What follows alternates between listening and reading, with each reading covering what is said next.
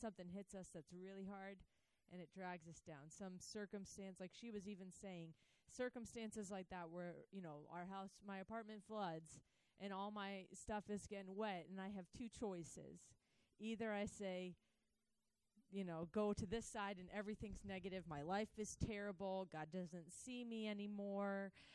This is just horrible. Why would he allow this to happen to me? I'm his kid, and all the complaints, We have a choice to go there and start to be discouraged by our circumstances, or we have a choice to come above it and look with eyes of faith and praise him and say, Lord, you've kept it just at our ankles. Thank you, Father, that it didn't get any higher than that, or that it didn't ruin this or that our apartment's not going to be filled with mold after this circumstance. We're looking higher, and I'm not going to let the enemy pull me down through hard circumstances. We're going to see with eyes of faith. There was the testimony. I was reading Charles Finney's book on revival, How to Experience Revival. It's a really intense book, but he shares this testimony, and I shared it last week, of the woman. There had been revival in this town, many people getting saved, and then the revival died down, and this woman in the church said to the pastor, revival's coming, we have to be ready, call a meeting. And the pastor said, I don't think that revival's coming. It just was here. We're not going to do that. But she was so filled with faith. Nothing in the natural said that revival was coming, but she believed God. So what did she do? She went to her house and she had them build wooden pews in her house because she was so assured that God was saying people were going to come in and get saved. She called a meeting, and a few believers came. The ones that were like, is this going to happen or not? But what happened? All of a sudden, her house was flooded with men and women crying out to be saved. She didn't invite anybody to come. That was a move of God. But she obtained the promise of God by her faith. Because no one was saying revival's coming other than she knew in her spirit, because of the Spirit of God inside of her, she knew something was coming, and she was so assured of it that she started to act before she saw anything happen. Now that's the key here. Faith produces obedience in us, an obedience that looks foolish to the world. Just like Noah, he heard God say to him, the earth will be flooded. Now, the earth had never experienced rain before. Never before had they had rain. The water came up from the ground to water the plants. But God said to Noah, it will rain 40 days and 40, well, he didn't say how long it was. He said it's going to rain and flood the earth. And said, Noah, build a boat. Noah's faith in the word of God pushed him into obedience, where he started to build this massive boat, and people mocked him and said, you're so foolish, you're stupid, ha ha ha, like, oh yeah, the earth is going to flood, like rain falling from the sky. It was something that had never happened before, but he did not pay attention to the mocking of the enemy that says, you're so foolish to have faith.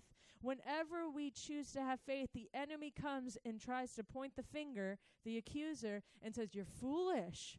Stop what you're doing. It's stupid. You're going to look foolish before everybody else, and God's going to fail you. And that's basically what he's trying to tell us over and over. God will not come through for you. So stop what you're doing.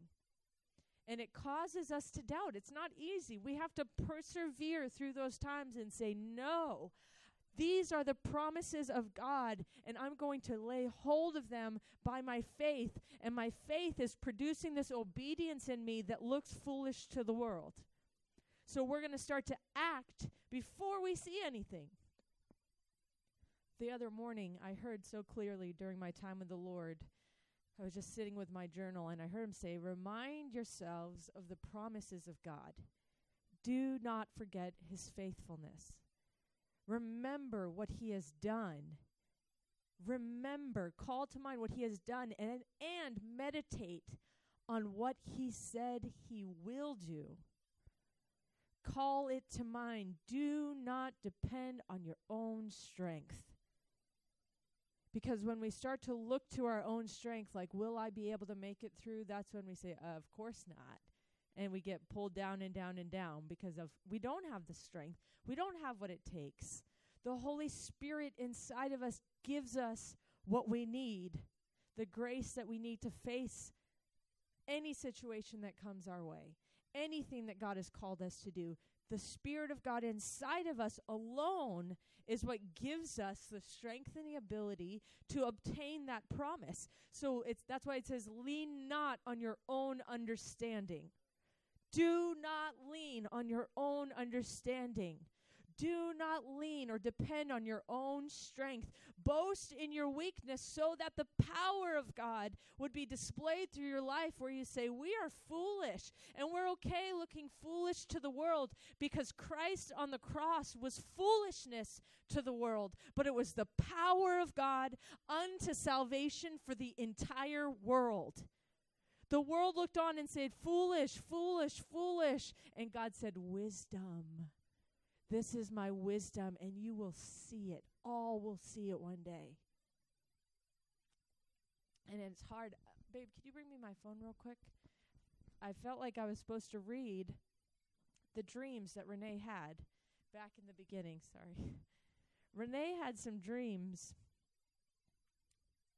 about us as a community. And when I was praying this morning and writing some stuff down and reading this, remind yourselves of the promises of God. I immediately thought back to Renee's dreams. These are promises that the Lord has given to us. Let me get it here. I had it this morning. Here we go. This first dream, the dream 6 to 600. This dream happened end of April. The dream started off with me losing a loved one. This is Renee. The next day, we were going to have a big community get-together at the church for people in Carmel to get to know Tommy and Wesley and our small group at the Crossing Carmel. I had made up my mind not to go the night before so I could stay home to mourn the loss of this family member. In the dream, I went to bed, woke up, came out of my room, and I was at the church. As I came out of my room, I remembered we had the get-together. I figured since I woke up at the church, somehow I would go into the sanctuary to see what needed to be done. Our church building did not look like the one we have now. In fact, it was a huge one. As I go into the sanctuary, I see my cousin, who is not saved, and he's banging on the djembe, having fun. I went up to him and we talked for a while. As we were talking, I realized he needed to put the djembe away because we had people coming and we needed to be ready to welcome them. As I started asking him to put it away, I turned around and a flood of people started to come in. Instantly, a huge choir started to form on the platform, singing and worshiping with such passion. The sea of faces and voices were faces of different cultures, voices with accents and foreign languages, Karel. I sat down in amazement. All I could say over and over was, my God, we went from 6 to 600. I got up in excitement trying to find Wesley and Tommy to see what we should be doing. If we should try to bring structure or putting the instruments away. We go to put the instruments away, but we couldn't do it because the presence of God was so thick. Something greater was happening. I looked over at Wesley and said, you guys just got here and didn't even lift a finger, and we've gone from 6 to 600. I then went out to the lobby and saw the buses still pulling up with people unloading and old faces coming back to us that once were part of the Crossing Carmel. I couldn't welcome the ones who were once a part of us because I was so excited and so overwhelmed that all I could say is, I love my church, I love my church, I love the church. I go running back in the sanctuary, and this is one of my favorite parts. To the right, in the back corner, is a preteen choir who had an Australian leader. They were each singing out their testimony. As they sang out the testimony, the other choir in the platform, all of them were different ages, were singing back to them these words. If God will bring you to it, He will bring you through it. I know he can. I know he can. I'm going to read that again. They were singing back as this young teen choir was singing their testimonies. The other choir of many ages sang back, if God will bring you to it, he will bring you through it. I know he can. I know he can. I continued to stand in the back of the church watching awe at the unity and flow, speechless throughout everything, overwhelmed with excitement. The only thing I was able to say over and over was, from 6 to 600, how did this come out of Carmel? When I was questioning how, the mind-boggling thoughts were, how did we not know there was so much culture in Carmel, and how and where did these people come from? A long mouthful of a dream, but very filled with so many promises that you say, 6 to 600? Can I even imagine in my natural mind 600 people in this room? Honestly, no. But that's when you have to step in and look with eyes of faith and say, if God brings you to it, he will bring you through it. It's him who does it, not us.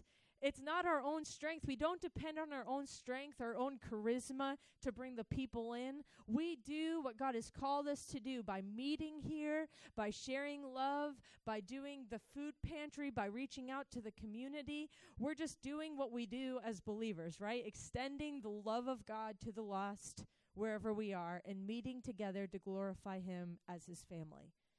That's all we do. And then God does the rest. We lean into his strength. We lean into his ability and say, God, whatever you want to do, do it. We welcome you. And if you're saying 6 to 600, we remind ourselves of the promise and say yes and amen. Yes and amen. Not just because of numbers, because of souls. There are lost souls who need to know Jesus and be brought out of their captivity, out of their depression, out of their loneliness, into a family, the family of God, to be broken out of their bondage and brought into freedom. That 600 people should cause this welling of love inside of our hearts that says, yes, Lord, we want to see the lost saved. We want to see backslidden Christians who have been hurt and abused or burned by the church. We want to see them come back in droves because of who you are. Not because of people, but because of who God is, that they would all of a sudden realize and remember, God is good. He is love. He is the only one worthy. We're drawn by his presence. We must have more of God, not more of a certain person preaching, not more of a certain person's worship. We must have more of God. In that dream, what struck me was that they were singing out their testimonies. Testimonies exalt who God is and what he's done.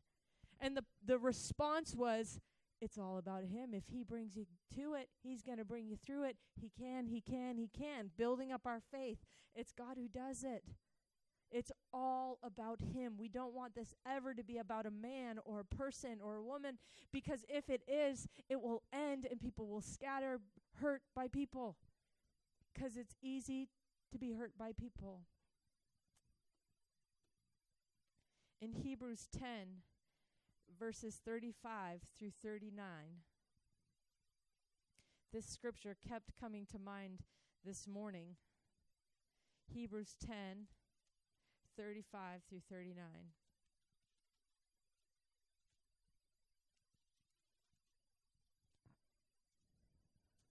Paul is writing here. Well, it's believed to be Paul, not positive.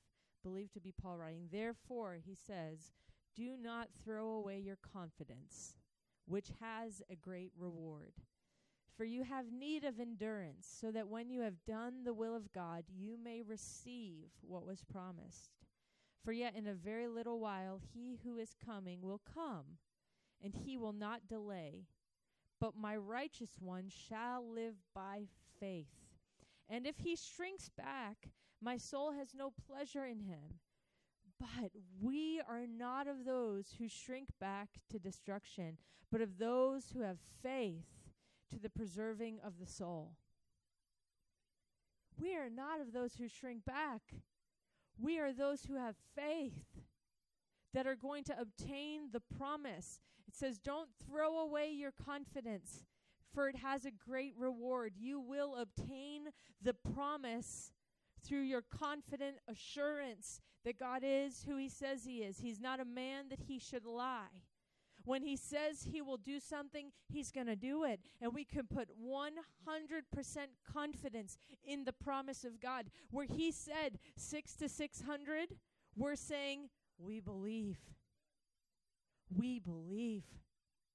We believe. God, you're magnificent. 6 to 600 is nothing for you. We believe. We believe in who you are, God. We believe.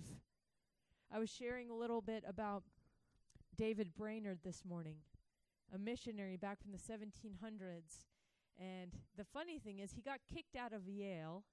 He was studying at Yale, and he gets kicked out of Yale for calling one of his teachers. He said to one of his professors, "You have as much grace as a chair." Because the professors there were not moving in the grace of God, that they didn't understand it back then.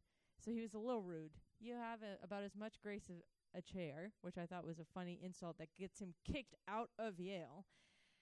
He gets kicked out. He joins a mission society and gets sent to the Native Americans in New Jersey.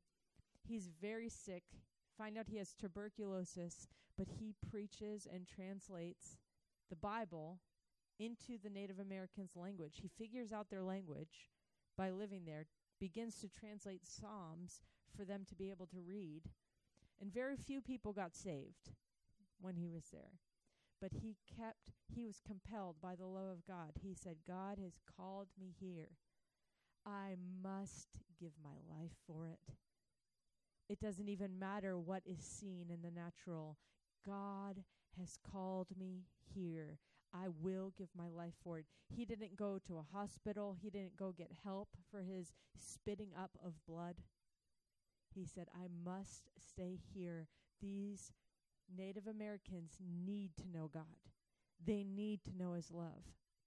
By the end of his life, there was many of the Native Americans gave their life to the Lord through him. But what was more impressive, he has touched so many because of his perseverance through trial because of the word of God. His faith is what has encouraged many believers. And we were talking about this earlier today, that it's your faith needs to produce perseverance to obtain the promise, obedience. And it's not always easy. A lot of times it's very hard. I mean, think about the disciples and the apostles. We think, wow, as we're going to be discussing today, wow, these men who walked with Jesus in the flesh, saw him do signs and wonders, were they themselves raising the dead, performing signs and wonders, casting out demons, healing the sick? Wow. Then Jesus leaves and says, you all go, start the church, preach the gospel, baptize believers, teach them everything that I've taught you. And they were called Christians. But what happens to those apostles? They're beaten, they go hungry, they suffer. We don't tend to dwell on those facts because it's like, oh, that's just like, not so fun. But the fact is, they had a faith inside of them that carried them, a joy that sustained them through hardship. And we must know the truth that we as the children of God will experience hardship just like the rest of the world. The fact is, we have the joy of God inside of us that carries us through all of those situations, even unto death, where we can say, God, I will die for you. Greatest joy, the greatest joy would be for me to give my life to you. We only get to that place when we cultivate this place of faith in who God is, of his promises, seeing the way that he sees. I'm going to end with Ephesians 3. Oh, I'm not going to, actually, there's one more scripture after this. Ephesians 3, 15 through 21.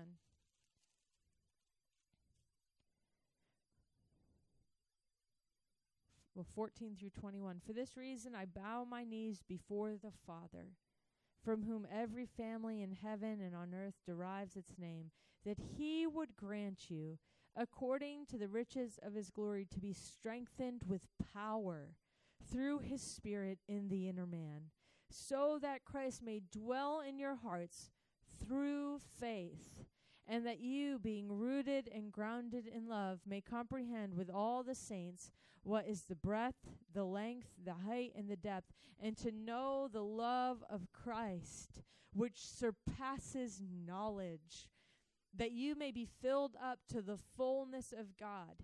Now, this is the puncher here. Now to him who is able to do far more abundantly beyond all that we ask or think, according to the power that works within us. To him be the glory in the church and in Christ Jesus to all generations forever and ever. Amen. We have the Spirit of the living God inside of us. Whoa. I think we need more and more revelation of that. I need more and more revelation of that. That the Spirit of the living God, the creator of all things, dwells in me. He dwells in you. Whoa. The fullness of God by the Spirit dwells in us to strengthen us, that we would be strengthened in our inner man by the Spirit that dwells within us, so that we might be able to know far more abundantly beyond, that he is able to do far more abundantly beyond all that we ask or think or imagine. This is what we've been created for. The purpose of God on our lives, to obtain these promises and display to the world. Our God does great and mighty things. When we ask him, he answers. We obtain by faith the things that we believe for and declare in prayer. We believe they're going to come to the earth and we're going to see them. And the community of Carmel is all of a sudden going to be like, whoa, God is real. He can do so much more than we can imagine. Signs, wonders, miracles, the presence of God because of his Spirit inside of us. When the Spirit of God dwells in us, there's something always pulling us toward our purpose. When the Spirit of God dwells in us, there's something always pulling us toward our purpose. You know, there's times where we start like pulling away from our purpose, getting caught up in the day-to-day things. But because the Spirit of God dwells in us, there's something that always tugs us back to say, remember who you are. Don't forget who you are. Don't forget what I've called you to be and do. Don't forget that I've freed you unto this purpose. Don't forget my promises. Don't forget. Remind yourself and pursue purpose. Pursue my will.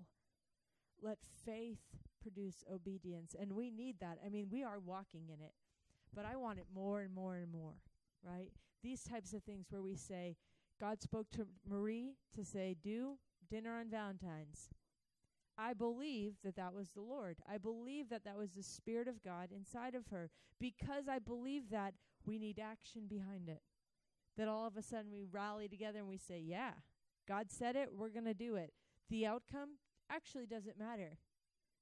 He's in charge of that. We are going to be driven by our faith to obey and give him glory for it. If no one were to show up and we cook tons of pasta, we say, hallelujah. Yeah, we'll eat it. We'll say, Jesus, we were obedient. This was for you. We give glory to your name. And whether people come or not, we're giving glory to your name because this is about you. And we will do whatever you put in our hearts to do because we love you. And you deserve it, Lord. You're worthy of it, Lord. And this is what we're pursuing as a community. This is our DNA. Faith producing obedience so that God would be glorified. Faith producing obedience so that God would be glorified. Say it with me. Faith producing obedience so that God would be glorified. One more. Faith producing obedience so that God would be glorified. Let it be in us. Father, we're asking for that today. We want the faith. We're asking that, Holy Spirit, you would strengthen us in our inner man today, that we wouldn't be as those that shrink back, but that we would be fully confident, obtaining your promises in the state of Maine through prayer, through faith, through obedience, obtaining your promises in the state of Maine so that you would be glorified here, and that many would see, just like in the dream, how could that come out of Carmel? Only God. How could this come out of Carmel? Only God. Just like Jesus showing up in Bethlehem, a little nowhere town, and they said, how could the Son of Man come out of Bethlehem? How could he come out of Nazareth? The King of Kings and Lord of Lords. Well, Lord, we welcome you here. Come and have your way. Give us strength. Give us fresh vision. And as your word says, those who wait on you will be renewed in their strength. Well, we're waiting on you, God. We ask that you would renew our strength today on the inside. Vision for what you're doing. The simplicity of knowing you and making you known. And we do ask, God, for this dinner that we're going to have on Valentine's,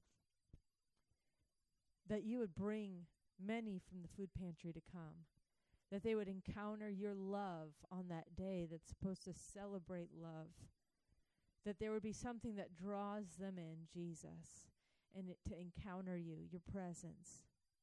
We thank you for what you're doing and how you're moving. You are great. And we love you and thank you in Jesus' name. Amen.